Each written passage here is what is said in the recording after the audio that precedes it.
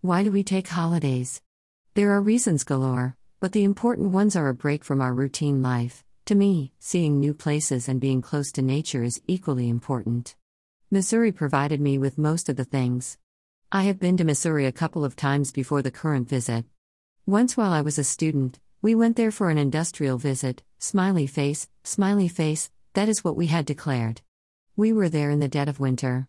This visit was 50 years ago, and the main stupidity I remember was that while strolling, all our gang had a quarter bottle of whiskey in our coat pocket to overcome the cold. We managed to get accommodation at Rs 5 per day.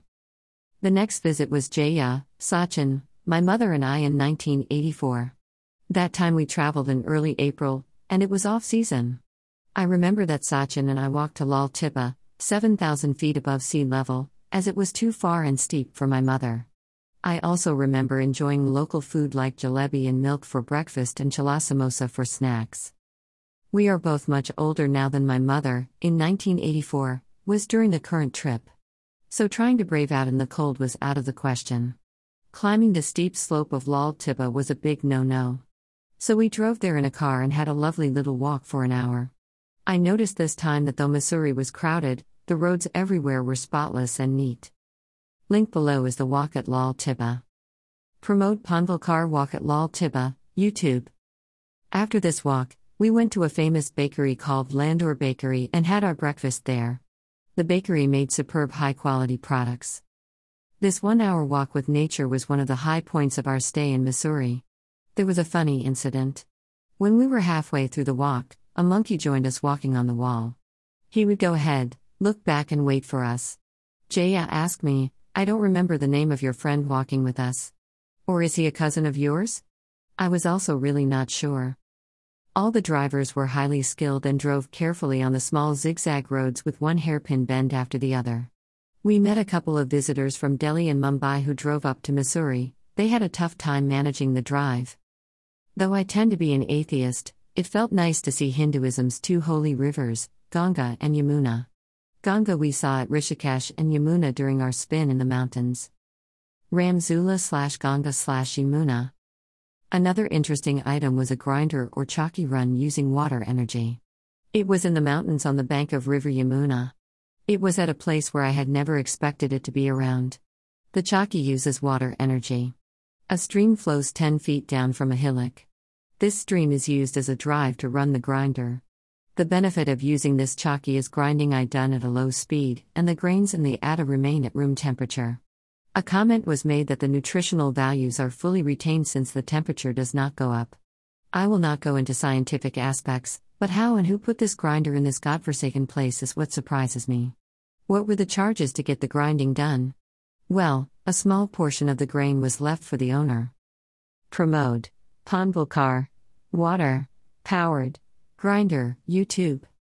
After the chakki, our driver Shine was told us that there were many water bodies on the Yamuna River. One of them was a San bird sanctuary. We thought the migratory birds must have already left in the month of May. But I was lucky that some birds were still there.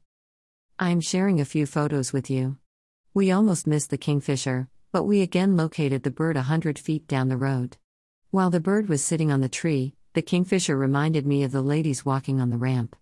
There was quite a show, and he was changing his position every few seconds as ladies do on the ramp. I told Jaya that we must go there in winter, but we are already scheduled to travel elsewhere this winter.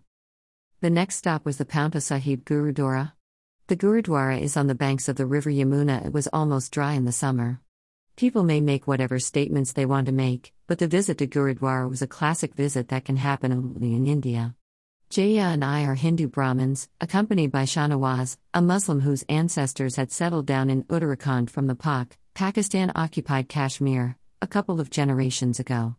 Shahnawaz knew everything about the workings of the Gurudwara, which made our visit holy and enjoyable. The final high point of the trip was a visit to Rishikesh. We realized that Rishikesh was only a half an hour's drive from the Dehradun airport where we were to take our flight back to Pune. So we left Missouri a couple of hours early and went to Rishikesh. For Hindus, Rishikesh is one of the holiest places. The river Ganga passes through Rishikesh. People go there to take a holy dip. But since our trip was unplanned, we only crossed the Ramzula. Zula is a bridge. While coming back to the original shore, we went in a boat. We were lucky during the last week to travel to one of the oldest and the best hill station in India, Mussoorie. We could feel the cold water of two of India's holiest rivers, the Ganga and Yamuna. Rishikesh, the sacred place, was part of the journey. The only thing that we missed was meeting the great writer Ruskin Bond, who lives in Mussoorie. Bond avoids meeting people as he is now around 90 years of age, but we could see his home on the way to Lal Tippa. I consider myself lucky when I meet ordinary people on any journey, like the drivers, the waiters, and the chaiwalas. Another thing I always find is how inexpensive things are once you travel away from a city like Pune. We had a fruit juice on the way somewhere the fruit was tasty and local variety. A full glass cost us Rs 15/. The guide we took with us at Rishikesh was with us for 2 hours and charged Rs 100. I tipped him another 100. I'm trying for one more travel in June, let me see how it works out.